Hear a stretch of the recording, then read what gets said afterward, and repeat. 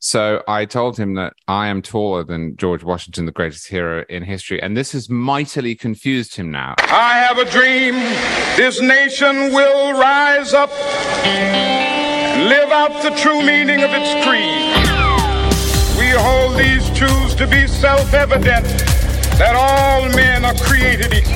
The pandemic is over. We still have a problem with COVID. We're still doing a lot of work on it. But with all due respect, that's a bunch of malarkey. I've said it before, and I'll say it again. Democracy simply doesn't work. Mr. Gorbachev, tear down this wall. It's the Ricochet Podcast with Peter Robinson and Charles C.W. Cook sitting in for Rob Long. I'm James Lilacs, and today we talk to Toby Young in England about his problems with PayPal and Troy Seneca about his new book about the Man of Iron. So let's have ourselves a podcast. I can hear you! Welcome, everybody. It's the Ricochet Podcast, number 611. That's the number you dial when you want to get really good conversation. Because Ricochet is the most interesting, stimulating, safe. Did I say safe? No, it's not safe sometimes. But it's a great place to go and argue. And you can go to ricochet.com, join, and you will find the community that you've been looking for on the web all of these years. I'm James Lilacs in Minneapolis, which is suddenly a tumble. Charles C.W. Cook is in Florida. He's sitting in for Rob Long. Lord knows where Rob is. And Peter is in California. And we have with us, let's go right to him, Toby Young. We just had Toby talking about the Queen, and now, unfortunately, we have to talk to him about some sort of financial strictures that have been placed on him by, get this, big tech. Toby Young is the founder and director of the Free Speech Union. He runs the Daily Skeptic and is the associate editor of The Spectator, co-host of Ricochet's London Calling podcast. Welcome, Toby. I was looking last night at my PayPal account, which I have, and wondering whether or not something that I wrote 7 years ago would be brought to their attention by somebody with an axe to grind, and all of a sudden my money would disappear, and all my funding would dry up, and my access to the system would be denied, and I'd have absolutely no idea why, other than I would probably have to find a version of Kafka's doorman standing by, the door to let me in at some point to learn from the magistrate what I have done. But of course, that day would never come. Welcome, and tell us what happened. Thanks, James. I assumed that I couldn't be cancelled because I'd already been cancelled. So I was cancelled at the beginning of 2018, lost... It's like COVID immunity, right? Right. I thought, what more dirt is there to dig up on me? It's all been dug. The offence archaeologists have done their worth. They've done their worst, and I lost 5 positions at the beginning of 2018. And I thought that effectively made me bulletproof. That immunised me against future cancellation, but apparently not. Because last week I got a message on my personal PayPal account saying that they had closed it because I was in breach of their acceptable use policy.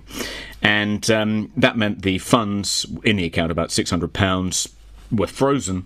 They said in case they needed to extract damages for violating this policy. But they didn't give me any more detail than that. It was actually worse than Kafka's trial, James, because I'd been accused, tried, convicted, and sentenced with no possibility of parole all at once, all in one fell swoop. And I hope you can't hear my dog barking there. Anyway, that was bad enough. There was £600 in my account. I couldn't get it out. But it wasn't the end of the world. I hardly ever used my personal PayPal account. Then a few minutes later, I got another message from PayPal, saying that it had closed the account linked to the Daily Skeptic, which is the skeptical website I set up 2.5 years ago. And about a quarter of our donors regularly donate using PayPal. So that was a bit of a headache. And then the bombshell dropped. A few minutes after that, I got another notification that PayPal had closed down the account linked to the Free Speech Union, the organisation I set up in 2020 to protect people from being cancelled, to come to their defence if they're targeted for cancellation. And about a third of our 9,500 dues-paying members are paying their dues using PayPal as the payment processor. So that was a disaster. I contacted PayPal to try and find out why. What exactly have I done wrong? No light was thrown on it by any of the customer service agents I spoke to. I wrote to the CEO of PayPal UK, didn't reply. I wrote to the corporate affairs offices in the US and the UK, no reply. So I'm still in the dark about exactly what I did wrong. But I'm not the only one to be singled out in this way. We discovered this week that an organisation called Us for Them, which was set up by 3 mums during the lockdown over here to try and lobby for the reopening of schools, because schools were closed. For some reason, PayPal has decreed them to be beyond the pale too. And I don't know if you saw, but on Tucker Carlson a few days ago, he interviewed the founder of Gays Against Groomers, an LGB group which opposes the teaching of gender ideology in high schools to children. And curiously, Gays Against Groomers discovered that PayPal hasn't demonetized a site called Prostasia, which includes a support group for minor attracted people. So apparently it's okay to have a support group for minor attracted people, but if you want to defend people for expressing controversial points of view in the public square, that's beyond the pale as far as PayPal is concerned. And I think it's a really sinister development. I mean, we've seen this kind of thing in Canada with Justin Trudeau freezing the bank accounts of the truckers involved in the Freedom Convoy. And we've seen other people being demonetized, blocked, cancelled by big tech before. But I think this is the first time a financial services company has demonetized an organization, not for expressing contentious points of view, which it disapproves of, but merely for defending people who want to do that. Perfectly lawful points of view. So I think this is a new low in the dramatic and rapid introduction to a Chinese-style social credit system. Well, you're a denier and a phobe, obviously, back there somewhere. It's only a matter of getting you to room 101 and to admit what you're denying and what you're phobic about. Peter, Charlie? So I just want to go back over this very, very briefly to make sure I understand one point. You have 600 quid in your personal account? Yes. Which is now frozen? Correct. But right, I have been able to get the money out of the Daily Skeptic account and the Free Speech Union account. So the only frozen account, the only account I can't get my money out of is my personal account. So I suppose they could say it's frozen rather than that they've taken it, but that 600 quid is no longer usable by you, the man to whom it supposedly belongs, correct? That's correct. All right. So as far as I can tell, that's an act of theft, as far as I can tell. And okay, I have a question for Charlie, but I'm going to tell an anecdote to pile it on top of Toby. This is not as outrageous as what Toby has undergone, although in some ways it's even more outrageous. I did an interview in the middle of the lockdown with Scott Atlas, Dr. Scott Atlas, and Scott Atlas raised some questions about whether schools should be closed. By the way, 2 years later, we now know that schools should not have been closed. Even Randy Weingarten, the chair of the biggest teachers union in this country, has said, well, we did the best we could, but she's admitting it was a terrible, tragic, all that. All right. So Scott was saying something that was true and now understood to be true. And YouTube left the interview up for, I think it was 6 or 7 months. And then President Trump named Scott Atlas to a position in the White House, and YouTube took the interview down. All right, here's my question for Charlie. Peter Robinson, and I'm going to impute to Toby my views because I've listened to him long enough on London Calling to feel that I do know his general views. We are people who believe in free markets. We believe that private companies ought to behave the way private companies wish to behave, that strictly speaking in this country, Britain does not benefit from a First Amendment, but freedom of speech, strictly speaking, does not bind private entities such as YouTube or PayPal. But you know what, Charlie? I got so angry I could barely see for the fortnight that it took for YouTube to explain what we needed to do to put up some kind of statement that we didn't associate ourselves with. Unbelievable. That is somehow or other our own classically liberal view about what private entities ought to be able to do turns out to be inadequate. Well, I don't know what the word would be. But Toby, are you? It feels to me as though I'm being forced to rethink my fundamental view about the way corporations ought to be permitted to behave. Yes. Charlie will now tell me what the correct answer is. Well, I view these two questions as being separate, or at least the answers to them are different. Do you see that fine lawyer-like mind? He's already creating distinctions, Toby. Now, well, I think there is a distinction. I'll tell you why. Because I think that YouTube is ultimately a website. It's like Ricochet, it's like Twitter, it's like the BBC or National Review.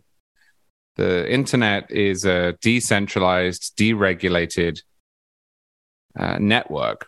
And the purpose of it is to allow anyone to plug a computer into a switch, which is connected to the backbone infrastructure, and advertise their services, whether they're paid for or not. And the fact that consumers have over time chosen to centralize a lot of their activity by using Gmail or YouTube is a choice. There's no barrier to entry that would prevent some other email service or video service, audio service from popping up. So while I share your distaste for the way YouTube behaves, and for that matter, Facebook and Twitter and others, I think it's important that the right of free speech accrues to the website and not the user in that case. But banks don't work like that. And banks are not only extremely heavily regulated, but they require licenses. They require charters. They require great seals. There is a whole permission structure around banks. And PayPal's no different. And we regard PayPal now and its equivalents as sort of part of the way the web works. But when it was started by Peter Thiel and Elon Musk, they had two different companies they combined. It was not at all obvious that it would get regulatory approval because there was a real problem with trust. There was a problem with security. It did get regulatory approval, but unlike YouTube, which never had to ask, unlike Twitter or Facebook, which never had to ask, that process was complicated. It was convoluted. They had to go to Washington. They had to talk to the agencies. They had, in some cases, to have laws passed that altered the relationship and the details of our banks to telecommunications.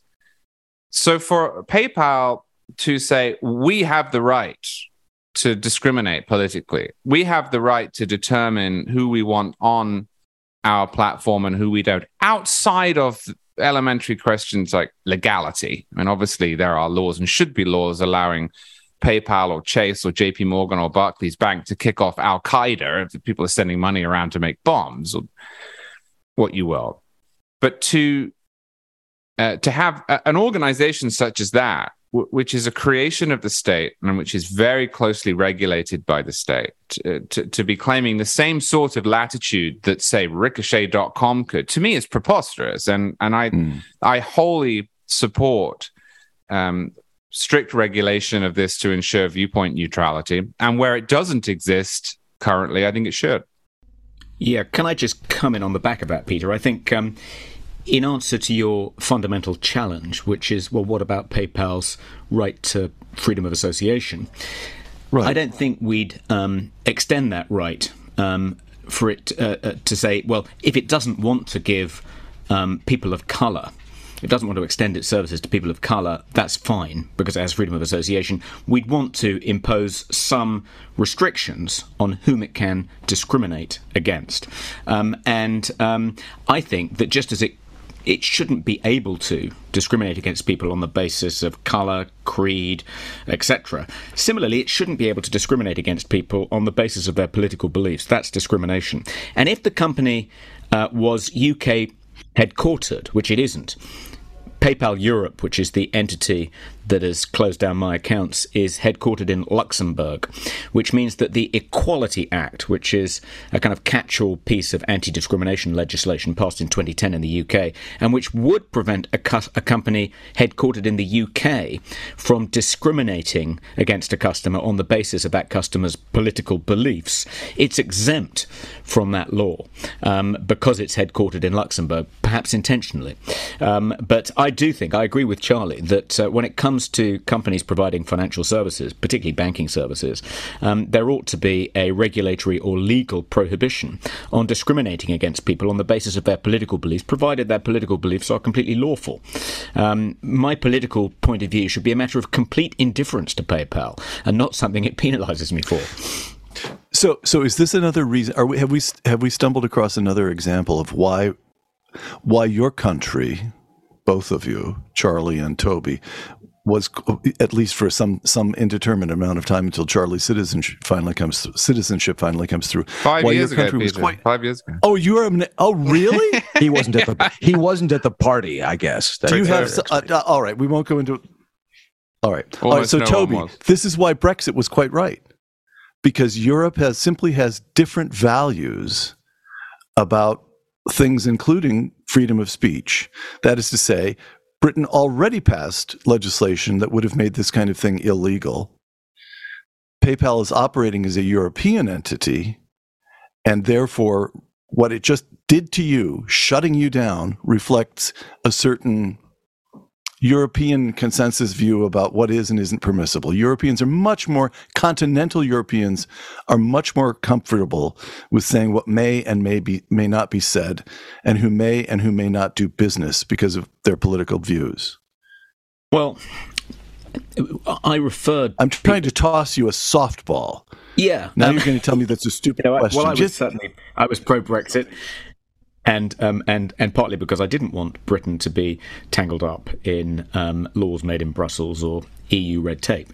But even though one of the reasons PayPal can do this is because it's not within scope of the Equality Act, bringing it within scope of the Equality Act wouldn't necessarily solve the problem. So it's not a particularly robust law that Liberals should celebrate, because it also prohibits various kinds of discrimination in such a way that it can be weaponized to shut down people with seemingly perfectly legal but disagreeable opinions. So on university campuses in the UK, for instance, trans rights activists have invoked the Equality Act to claim that if you invite a gender-critical feminist to speak, that is going to create a hostile environment on the campus for trans people, and that is a breach of the university's public sector equality duty as set out in the Equality Act. So the problem with the Equality Act is, as something to rely on to protect us from this kind of thing happening again, is that it doesn't say the courts must give priority to not discriminating against people on the basis of their religious or political beliefs.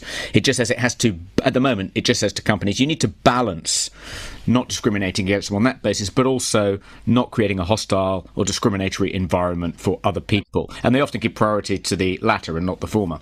Well, the way to fix that, in my view, is to invert the legal process such that any bank that is operating in the United Kingdom or that transacts in pounds, which is another way of creating a territorial rule, can only kick somebody off its platform subject to a court order. I mean, it's not too difficult to get a court order if PayPal is being used to send money around to make bombs. It's not too difficult to get a court order if there is pending civil litigation. It would be pretty difficult to get one for you, Toby, because you haven't broken the law. Yeah. And I mean, I understand that there may not be the political will to do that, but that's the easiest way of fixing this, is just to say we will limit this to illegal activity, and illegal activity will be reviewed by a court before the action is taken, not afterwards. Yeah, I mean, that sounds like quite a good solution. We're exploring various legislative and regulatory remedies at the moment, and there does seem to be quite a lot of political support for reining in companies like PayPal and stopping them from doing this kind of thing again, particularly within the current government. So an MP asked a question in the House of Commons about this yesterday, and the leader of the House responded quite warmly and said that there ought to be a debate about it. And we've put together a letter signed by about 39 MPs and peers, including a former leader of the Conservative Party, urging the Financial Conduct Authority and the Prudential Regulation Authority, a couple of financial regulators, to investigate this and do something about it and recommend legislative and regulatory solutions. So there does seem to be a bit of political will to get something done, and I'm hoping PayPal are going to rue the day they picked a fight with me, because we're going to make their lives a misery. Good. There needs to be a law. It needs to be codified, and we need to know exactly where they stand on these things. Because, Toby, you said before that political speech, of course, should be permitted unless it's illegal, which is true. But then you also noted the way that the Equality Act is being used by trans activists to say that speech is harmful, it is violent, and therefore should be denied. So, obviously, when you look at the left, you see the twilight of permissible dialogue. You see the twilight of the end of free speech, because they're eager to move to a point where speech is prescribed because it either is unfortunate or it contradicts what they say. They just want it out of the way. They wanted somebody at PayPal, I think, regarded your speech as illegal and dangerous simply because it went against what they believe to be unassailable notions that any idea or argument contrary to them constitutes violence. So what do you think it was? What do you think you said at some point that got you in this pickle? And that's my last question. Well, there was an article in the Times of London a couple of days ago, and the reporter had evidently spoken to someone at PayPal, and they told him that the reason my Daily Skeptic account had been closed is because it traffics in COVID vaccine misinformation. And the other accounts that again because I'm linked to all three, so that may be the reason, but it wasn't the reason given, and it hasn't been given to us as the reason. And PayPal pointedly weren't quoted, even on background, giving that reason in the Times. So it sounds like a smear that they wanted to disseminate and use the Times to do so. But it may well be that someone in the company decided that expressing any skepticism, raising any reservations at all about the efficacy and safety of the mRNA COVID vaccines constituted misinformation. Well, I think your piece that you did run in The Skeptic about how a good treatment for it is drinking raw HP sauce was wrong on the face of it, and I can see now why they tossed you out. No, that actually works. It probably does if you inject it directly in.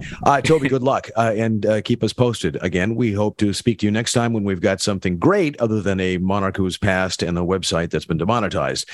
Victories to come, we hope. Toby Young, of course, you can listen to him on the podcast, linked at this very page. And our regards to Blighty, as ever. Thank you.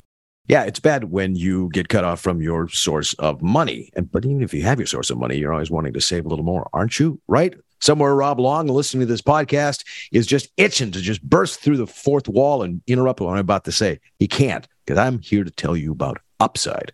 Saving money, wouldn't you like to? Have you been to the pump lately? You cringe when you see what the price is. You go to the restaurant, you look at the check, your eyes pop out. You go to the grocery store, you look at what things were as compared to what they were the week before. I can't even speak. Inflation, it's hitting us all where it hurts. And it really, really hurts. That's why I started using Upside. Upside is an incredible app for anyone who buys gas, or groceries, or dines out. With every purchase, you earn cash back thanks to Upside. Now, you might think, okay, it's going to be bothersome and tiresome, and I got to do some codes, and I got to type the thing in here, and I got to wave it, and the rest of it. No, it's not too good to be true. It's just simple. You use it, and it works. It's a no-brainer, frankly. And what am I going to do with all my cash back? I'm going to set a little bit of it aside because you never know when the gas is going to spike up again. It's hard to describe, really. You got to take a look at it. And the first thing to do is to download the Upside app. It's free. Use our promo code Ricochet and get $5 or more cash back on your first purchase of $10 or more. You can claim an offer for whatever you're buying on Upside. Check in at the business, pay as usual with a credit or a debit card, and get paid. And you earn 3 times more cash with Upside. More cash back, 3 times more than with your credit card reward or your loyalty programs. You're thinking, why have I heard about this before? Well, I'm telling you now. And you think this is too good to be true, and I'm telling you, it isn't. Download the free Upside app and use the promo code Ricochet to get $5 or more cash back on your first purchase of $10 or more. That's $5 or more cash back on your first purchase of $10 or more using the promo code Ricochet. Upside. We thank Upside for sponsoring this, the Ricochet podcast. And now we welcome to the podcast Troy Senik. Welcome back, that is. Troy's an author, former White House speechwriter. He's co-founder of Kite and Key Media, which is a great site, wonderful YouTube videos until they get kicked off that explain things in ways that just make sense. And he co-hosts the Law Talk podcast as well. He's just released his book, A Man of Iron, The Turbulent Life and Improbable Presidency of... Who is that man of iron? It's got to be Bismarck, right? No, it's got to be some steely source of American erected. It's Grover Cleveland, the improbable presidency therein. Troy, welcome. We understand you have breaking news from the 1880s. Yeah, this was a tough act to follow. I mean, between Toby having the news of the day and also you never want to follow a guy with an English accent. Plus, I've got Charlie.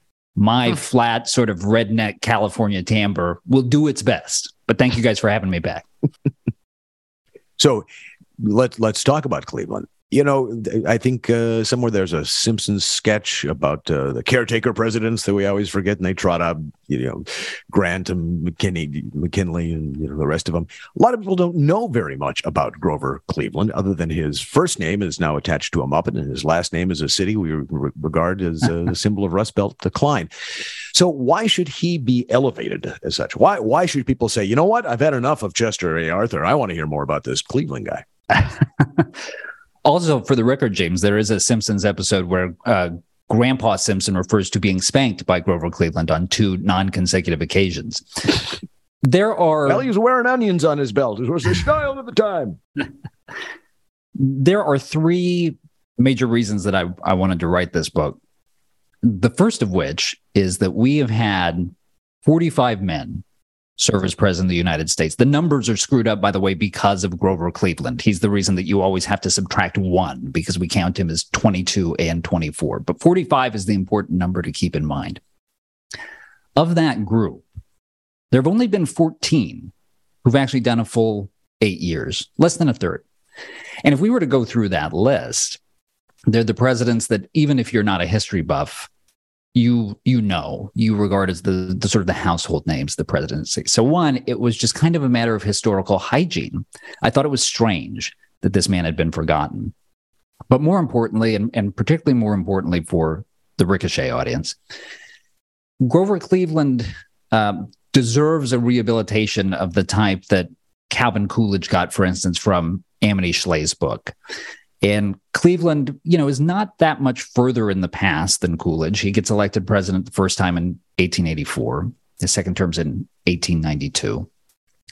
But he is a more antique figure to most Americans, and I think harder for a lot of conservatives or classical liberals to get their heads around, partially because he's a Democrat. He's the last sort of Jeffersonian classical liberal Democrat. And that tension, that transition is actually happening during his presidency. I mean, one of the ironies of the fact that he is being analogized to Donald Trump right now because of the prospect that Trump will run a third presidential campaign is positionally they were sort of opposites historically, insofar as Donald Trump comes into a fairly, at least rhetorically, limited government Republican Party and starts moving it in a populist direction.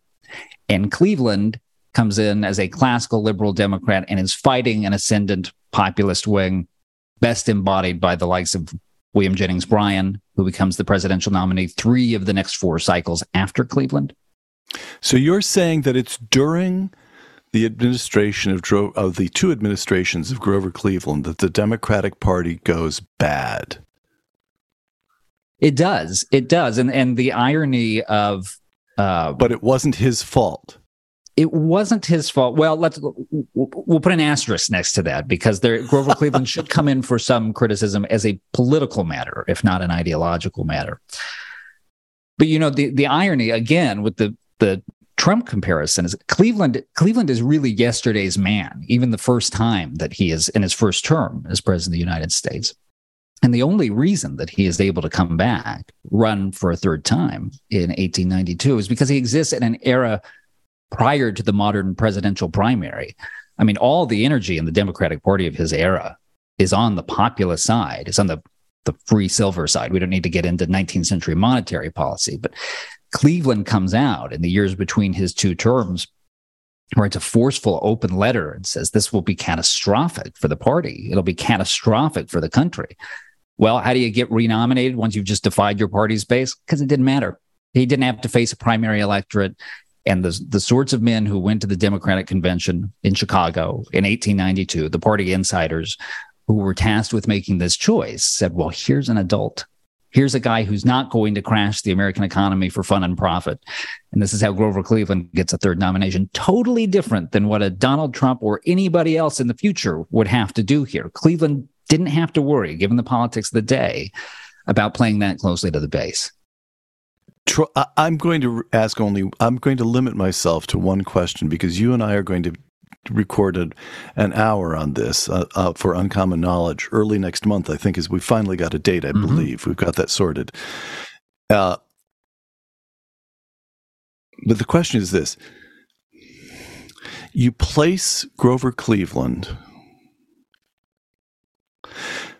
He's a sepia-tinted figure. He does not come to us in color. He is a figure of the past. You just said that.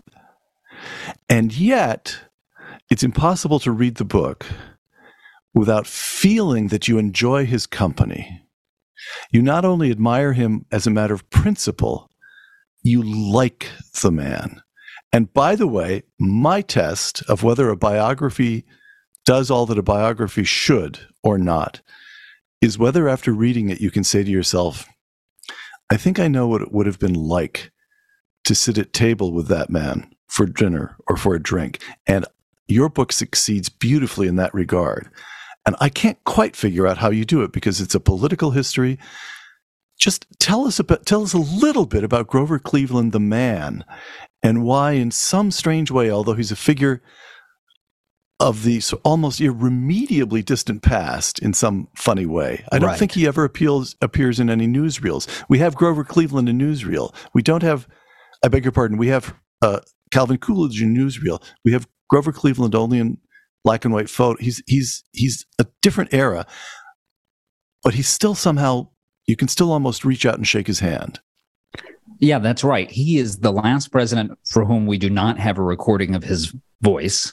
Ironically, if you go online, you will find things purporting to be clips of his voice that are in fact clips of William Jennings Bryan, which is a real wound, to the legacy of Grover Cleveland. And no video either. Although I think there's some very, very vintage footage where he appears sort of deeply in the background and almost useless. You asked about who he is as a person. He's very unusual. He's very unusual for a president. I say in the book that one of the things that makes him so strange, especially by comparison to modern politicians, is that we are very used in this day and age to seeing politicians who have the sort of raw, climbing the greasy pole political skills that one needs to get to higher office. And then once they acquire that higher office, do not have any of the prerequisites of statesmanship that we would hope one would have at that level. And Cleveland Cleveland, we don't have that much time. How many members of Congress are there? Cleveland is so peculiar because he is the opposite of this.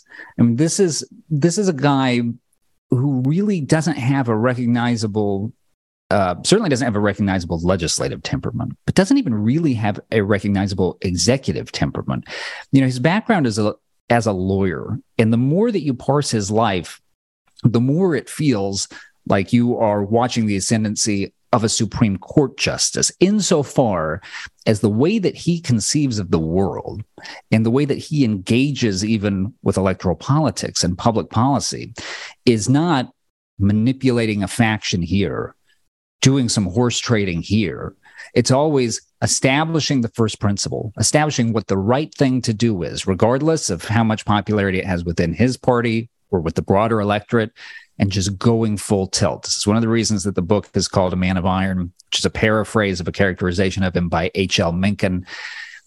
This is a man who did what most of us in shorthand would say that we want an American president to do. He started every consideration of every public policy issue with the question, what is the right thing to do? And his answer to that always came from this sort of deeply classical liberal framework. The right thing to do was always to protect the money of the taxpayers. The right thing to do was always to treat every American equally before the law and not give special favors to whether they were business interests or whether they were pensioners who were trying to get extractions that they probably shouldn't have from the federal treasury.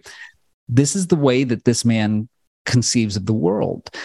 And one of the reasons that I wanted to write the book, he is regarded by a lot of political scientists and historians as naive on this front. He is also sort of worshipped by a lot of libertarian types on this front.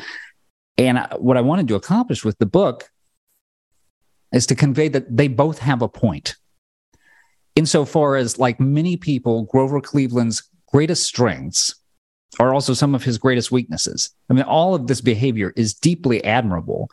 It also, in many cases, works to his political disadvantage. So I wanted people to understand that if you have an idealistic view of politics and your view of the American political landscape today is jaundiced, that there are counterexamples. There are people who come into office and govern according to principle, but that's also tougher sledding than one might imagine at first, particularly in Cleveland's second term, which is really rocky. Troy, since we want to sell some books here, you're going to have to discuss the sex scandal. But first, our fellow American, Charlie Cook.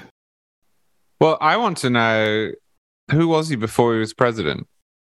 So a year before he runs, you say to the average American, Grover Cleveland. And do they say, oh, yeah, that guy? Is he completely unknown? Where did he come from? A year before he runs, there's some recognition, but not much further before that. In fact, when Grover Cleveland gets sworn in for the first time, in 1885, he records that the thought that is dominant in his head that day is that 4 years prior, when Garfield would have been being sworn in, that there was no way that James Garfield had any idea who he was.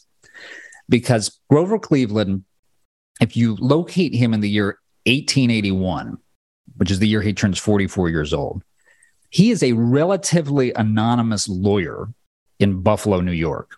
He had held one elected office prior to that, as the sheriff of Erie County, where Buffalo is located. He'd been out of that office for the better part of a decade. He gets elected mayor of Buffalo in 1881, governor of New York in 1882, president of the United States in 1884. So this is one of the great sort of meteoric rises in American political history. And it is, at the risk of oversimplifying it, it largely owes to the fact that if you think about the moment we're in history here, post-Civil War, Reconstruction, widespread Republican dominance at the federal level, which results in what I call in the book sort of the political equivalent of gout. Times are too good for the Republicans who are controlling everything. There is a lot of corruption that sets in. This is a big sort of party-splitting debate within the Republican Party as to what kinds of reforms or whether they should be pursuing reforms at the federal level. And Cleveland, from the very start of his career, when he's first running for mayor of Buffalo, comes in and says a Democratic thief is no better than a Republican thief. He is running against corruption on both sides. He's usually, by the way, running in venues where the Democrats are in a slight minority. And so this is sort of the secret to the entire political rise. He's always a Democrat who is moving up with a contingent of reformist Republicans who have felt blocked out of their own party. And that is why it happened so quickly. I'm not sure that if you move the calendar 5 years in one direction or 5 years in the other, I'm not sure his political career happens, because this is not deeply choreographed. In fact, he is sort of drafted for offices at the start of his career that no one else wants. It's just the way that his disposition and his ideology sort of interacts with the politics of the day. I don't think this is a guy that you would have seen having a successful political career if it had started in the 1870s or in the 1890s. He just fits the moment. I have another question if I have time. It's the only thing you need to bear in mind is that it is your question that stands between our audience and hearing about the sex scandal. All right, well, so I'll ask it quickly then, and I'll hope my question isn't also the answer to the sex scandal question. Why Man of Iron? A Man of Iron is a paraphrase of a quotation from Mencken, who refers to there are a lot of references at the time to Cleveland's iron will, because as I say, he set his mind to something, and he was so grounded in his principles that every metaphor one seems to reach for in the late 19th century about Grover Cleveland involves some sort of metal. He's a man of iron. There's another Mencken quote where he refers to him as a steel ship loaded with, I think, monoliths. But not a man of silver. Not a man of silver. Not a man of silver. And of course, the deep irony of this is that if one were to cover the book is a shot of Cleveland's face. If one were to see a shot of Cleveland's entire body, metal is not necessarily the first thing that comes to mind. He weighed in at about 275 pounds. He's our second heaviest president behind Taft. And you do see these references scattered throughout the histories of the era to things like his shapeless hands. Those are things the kinds of things you'll hear members of Congress saying. And they're not wrong. I mean, if you look at photographs of Grover Cleveland, one of the most famous when he's running for re-election, you look at the man's hands, it does look a bit like when a child blows up a surgical glove. I mean, this is not an unfair characterization, but that is the title, and that sentiment is all about character and about the fact that this man was dug in when he really believed in something. Okay, so how did such a man of such sterling, I'm in on the silver joke too. How did a man of such sterling character get himself so thoroughly the sex stuff and the marriage are all a little weird, Troy. All a little weird. I stipulated. All right, over to you. Stipulated weird, but oversold, or at least imprecisely sold in the popular imagination. So the sex scandal, Grover Cleveland, when he is first running for president in 1884, shortly after he gets the Democratic presidential nomination, and it bears noting that Grover Cleveland is still a bachelor at this point, has yet to be married. And a story breaks in a newspaper in Buffalo suggesting, first of all, that Grover Cleveland is just in general a morally dissipated individual who has a serious drinking problem, is commiserating with prostitutes. But the real meat of this story is that he had supposedly seduced this young woman, impregnated her, abandoned her and the child after supposedly having promised to marry her. And this isn't even the electric part of it. The electric part is, in the allegations of the newspaper story, Cleveland then becomes concerned about the implications of this for his future political career, and, as one would do, has the child abducted from her and has her committed to an asylum. There are elements of this that are true. There are elements of it that are wildly exaggerated, and there are elements of it that are outright false. What is true is that he did have a relationship with this woman. It did produce a child. We are not entirely certain to this day whether it was actually his, but gun to my head, weak salary, I would bet that it probably was. The more lurid allegations are sort of a misinterpretation of things that happened afterwards, and the people who peddled them originally knew that they were incorrect, which is the woman involved had a fairly serious drinking problem, and Cleveland turned to a retired judge in Buffalo who was on the board of a local orphanage and asked him to look in on the situation and make a determination as to whether this child was safe in this environment. The judge determined no. And the judge convinced the mother that the child would be better off put up for adoption, put into an orphanage and then put up for adoption. And the mother accepts some money to go start a new life in Niagara Falls. These lurid allegations in this story come from what happens afterwards. Is the child taken from her? Well, kind of, because she comes back down, having regretted the decision that she's made, and steals the child from the orphanage. The authorities from the orphanage have to come get it back. Is she institutionalized? Well, kind of. She is sent to a facility that does treat mental illness, but it's a sanitarium. It's also treating alcoholism, which is her problem. And she's there voluntarily for about 10 days, leaves on her own accord. So that's the story as Grover Cleveland has to deal with it in 1884. And then there's this little asterisk afterwards. It was a historical asterisk until about 10 years ago. And now, if one is to Google questions about Grover Cleveland's sex life and the more illicit parts of it, one will be confronted with widespread allegations that Grover Cleveland was a rapist, because there was a single book came out about a decade ago made this case. I won't go through it in excruciating detail, but what all this comes down to is that at the end of the campaign, these charges were renewed with the additional claim. The woman the in end of the question first presidential campaign. Yes, in 1884. Yes. With an affidavit supposedly issued from this woman claiming that she was raped, which seems like a plausible case to make, right? And she comes forward. The reason that this was not career-ending for Grover Cleveland in 1884, which one would assume in Victorian America that plausible rape charges would do it, is that she came forward in the press a few days later and told a journalist, I did sign this. I never read it. I had been told that I was actually signing a document in defense of Grover Cleveland, and I was tricked by a friend, and I have nothing negative to say at this point. This is why this issue does not reemerge until 2010 or 2011 when this book comes out. So if you've heard the story about Grover Cleveland as a rapist, unlike the one about the illegitimate child, there is just no evidence to support any of that.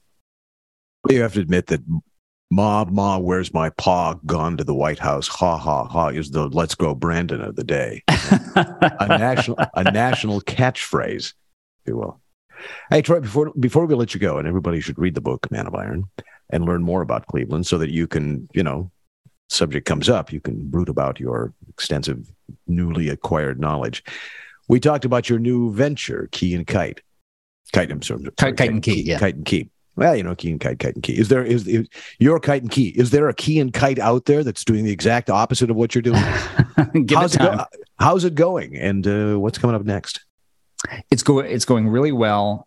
We've been really pleased with the reception that we've gotten because the whole idea behind this, both my co-founder and I being former think tank executives, when you're at a think tank, as Peter well knows, what gets defined as a win in any given day is, a scholar has a good conversation with a member of Congress. A scholar has a piece in the Wall Street Journal. Important, valuable things to be sure. But when we would have those kinds of successes back when I was at the Manhattan Institute, one would go home and find that they didn't mean a damn thing amongst your friends or family who, to the extent that they knew anything about these same public policy issues, were getting their information from Twitter or TikTok or Instagram. And so the idea was to take the kinds of work being done in think tanks, present it with a sense of rigor and intellectual responsibility, but do it in a way that would be accessible for a layperson. And we've had a tremendous reaction to it, much more than we actually anticipated. And you asked what's next. We just released a video yesterday, which has gotten a very good reception on the topic of mass psychogenic illness. Basically, these outbreaks of people believing that they're sick. It's the opposite of the placebo effect. It's the nocebo effect. Believing that they're sick and actually, because they believe they're sick, manifesting actual symptoms. But there's no underlying problem. And the reason that we made this video now is this is a thing that has gone on forever. This is at the root of the medieval European dancing hysterias. This is at the root of the Salem witch trials. That and a little ergo in the wheat. Right. Well, this is right. This is debated actually on that topic. But what makes this so interesting is just in the last few years, for the first time, we've started to see signs that this stuff can now spread online. Right. I saw that social contagion of ideas as people. And I want to stop you right there because it goes to something very, very germane to a lot of the arguments that we're having, that people are saying that this explosion of new gender theory, that this explosion of new gender identities is coming from people who are just absolutely marinating 24/7 in social media and finding in these different identities a new way to make themselves special. Social contagion has been debunked as a reason for sudden teen gender onset dysphoria syndrome or whatever the particular acronym is. But you're saying that actually, no, it's not just gender ideas. It's physical ailments. It's the whole mental construct of people when they're no longer in meat space in the real world, but wired into this anxiety machine that comes through them on their little glowing rectangle, that there actually is sickness, physical, actual sickness to come from spending too much time online. And I don't just mean the neck ache that I have today. Yeah, that's right. I mean, the example of this, where they have the most research, is that in the last few years, there's been this enormous spike in kids presenting with what appears to be Tourette's syndrome. And the reason that they knew that it wasn't authentic is because when they put these kids through the diagnostics, they weren't actually displaying the symptoms that would be consistent with Tourette's syndrome. They were displaying symptoms that were consistent with the Tourette's influencers on TikTok and YouTube, who had these very specific phrases that they used that the kids were just miming. Whereas if you had a real case of this, you would have your own tics that would be unique and distinctive to you. And this is the first time that there's really been sort of lengthy empirical research to show that now we can see it being transmitted via social media. And multiple personality disorders, too. And I actually don't believe that any of these people who are manifesting these things are actually have a head that is full of, demons, legion numbers of them. But there's these whole communities that arise of these people who perform these multiple personalities and bring out their altars and describe the chorus of things in their head. And it is madness. I mean, so some of this is performative for the sake of establishing yourself as part of this unique new community, is it not?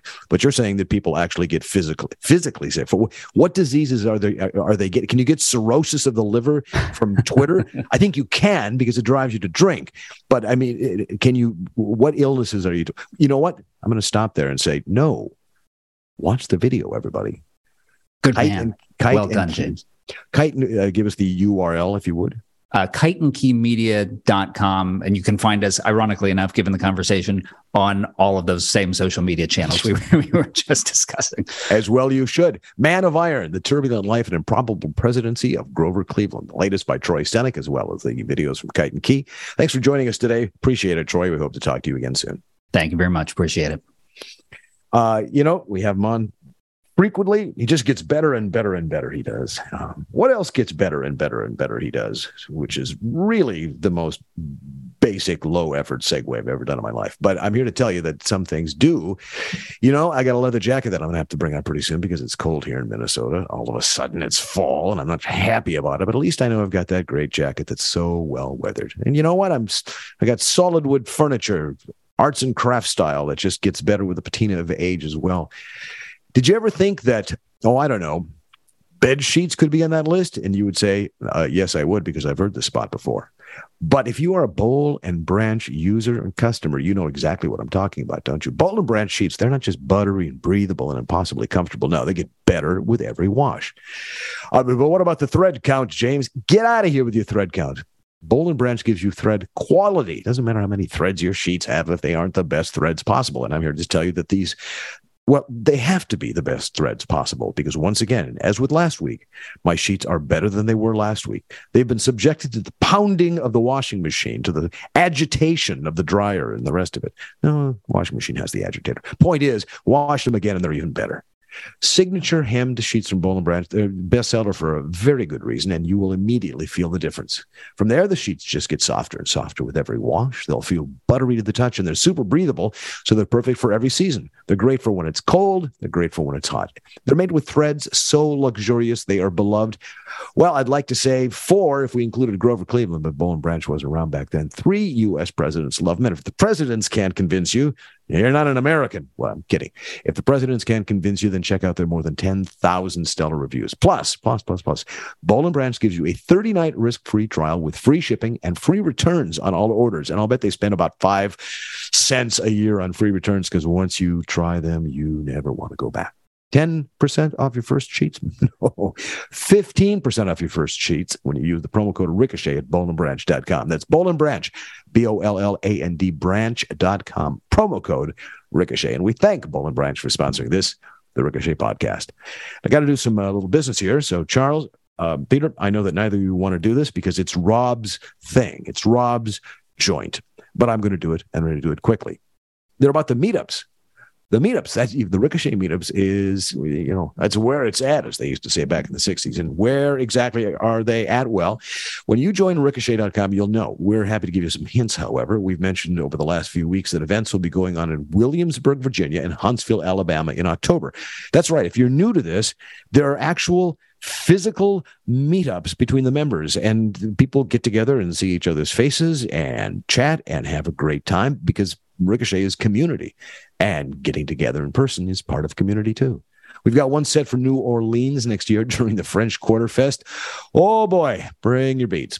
I will have another added to the roster soon. She, that's one of our members, will be hosting in Pittsburgh. Exact date's being worked out. It'll be happening sometime in November, early December. Check Ricochet as ever for the details. Now, you might be thinking, that sounds like a lot of fun, but I can't get all the way to those places. Well, it's a big country. We know that. But if our meetup locations are out of reach, you are not doomed to just stay by yourself in your little cubicle and never meet anybody. No, you can join Ricochet. Then you give us a place and time, and Ricochet will come to you. And believe me, I've been to a few of these things, and they're great. The people that you meet are just fantastic. They uncloak from their online identities, and you find all sorts of things about them.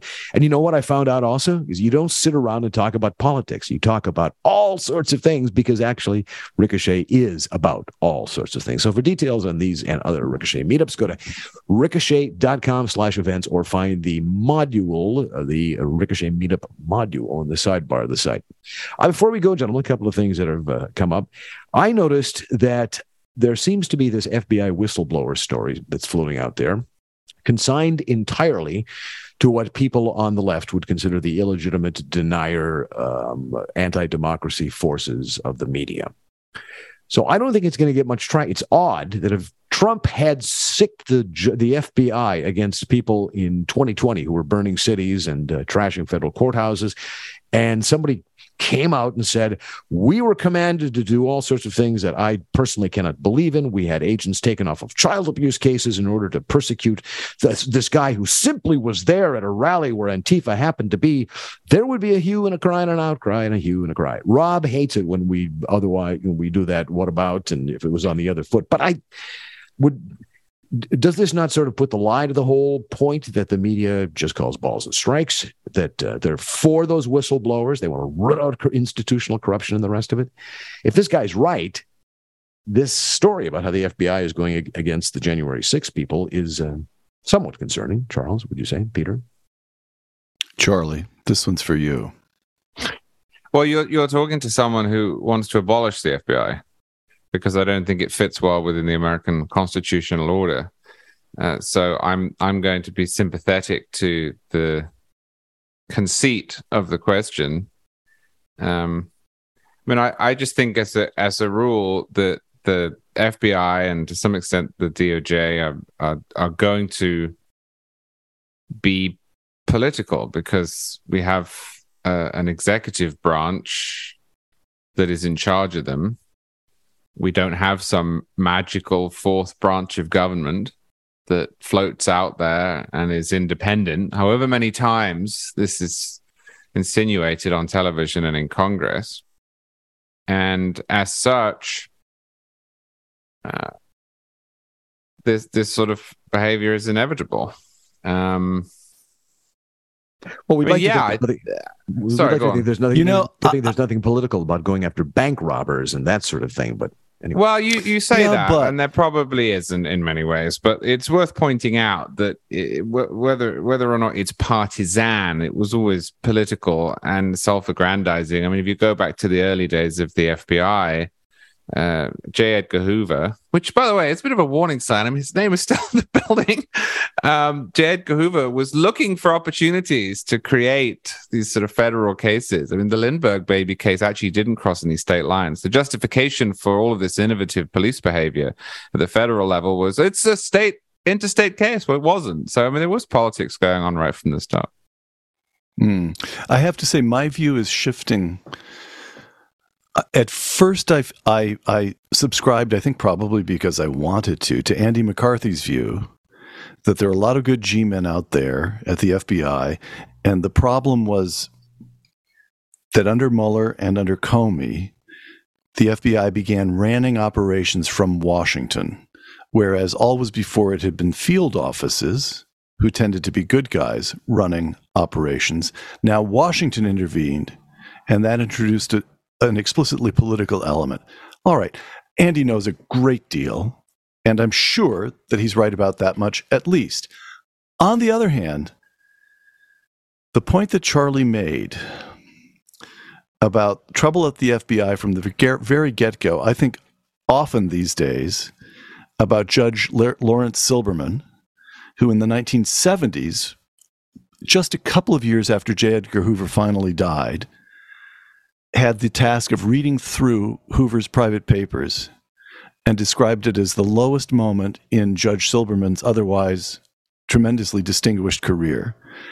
And he came out of that thinking that at a minimum, the name of J. Edgar Hoover should be chiseled off the front of that building, that the corruption was endemic, that it spanned decades, that it explicitly involved several presidents. By the way, interestingly enough, Harry Truman would not play ball with J. Edgar Hoover, and neither would Dwight Eisenhower.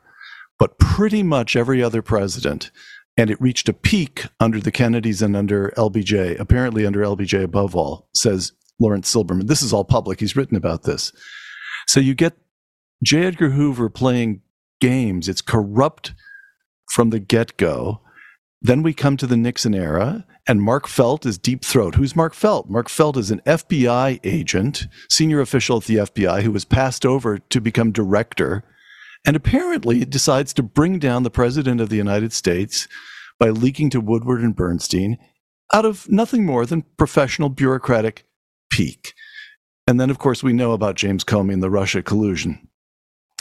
This is, you have to put a lot of Dillingers in jail. You have to stop a lot of bank robberies to counterbalance that kind of corruption. And at some point, you just have to say to yourself, I believe, Charlie says it doesn't fit within the constitutional order. I think we're making a related point, and maybe in some ways the same point. But the incentives here put an agency in charge of, these days, all kinds of surveillance. We know that they're, all right, the incentives that sort of, go to Washington and you can see people twitch to nearness of power.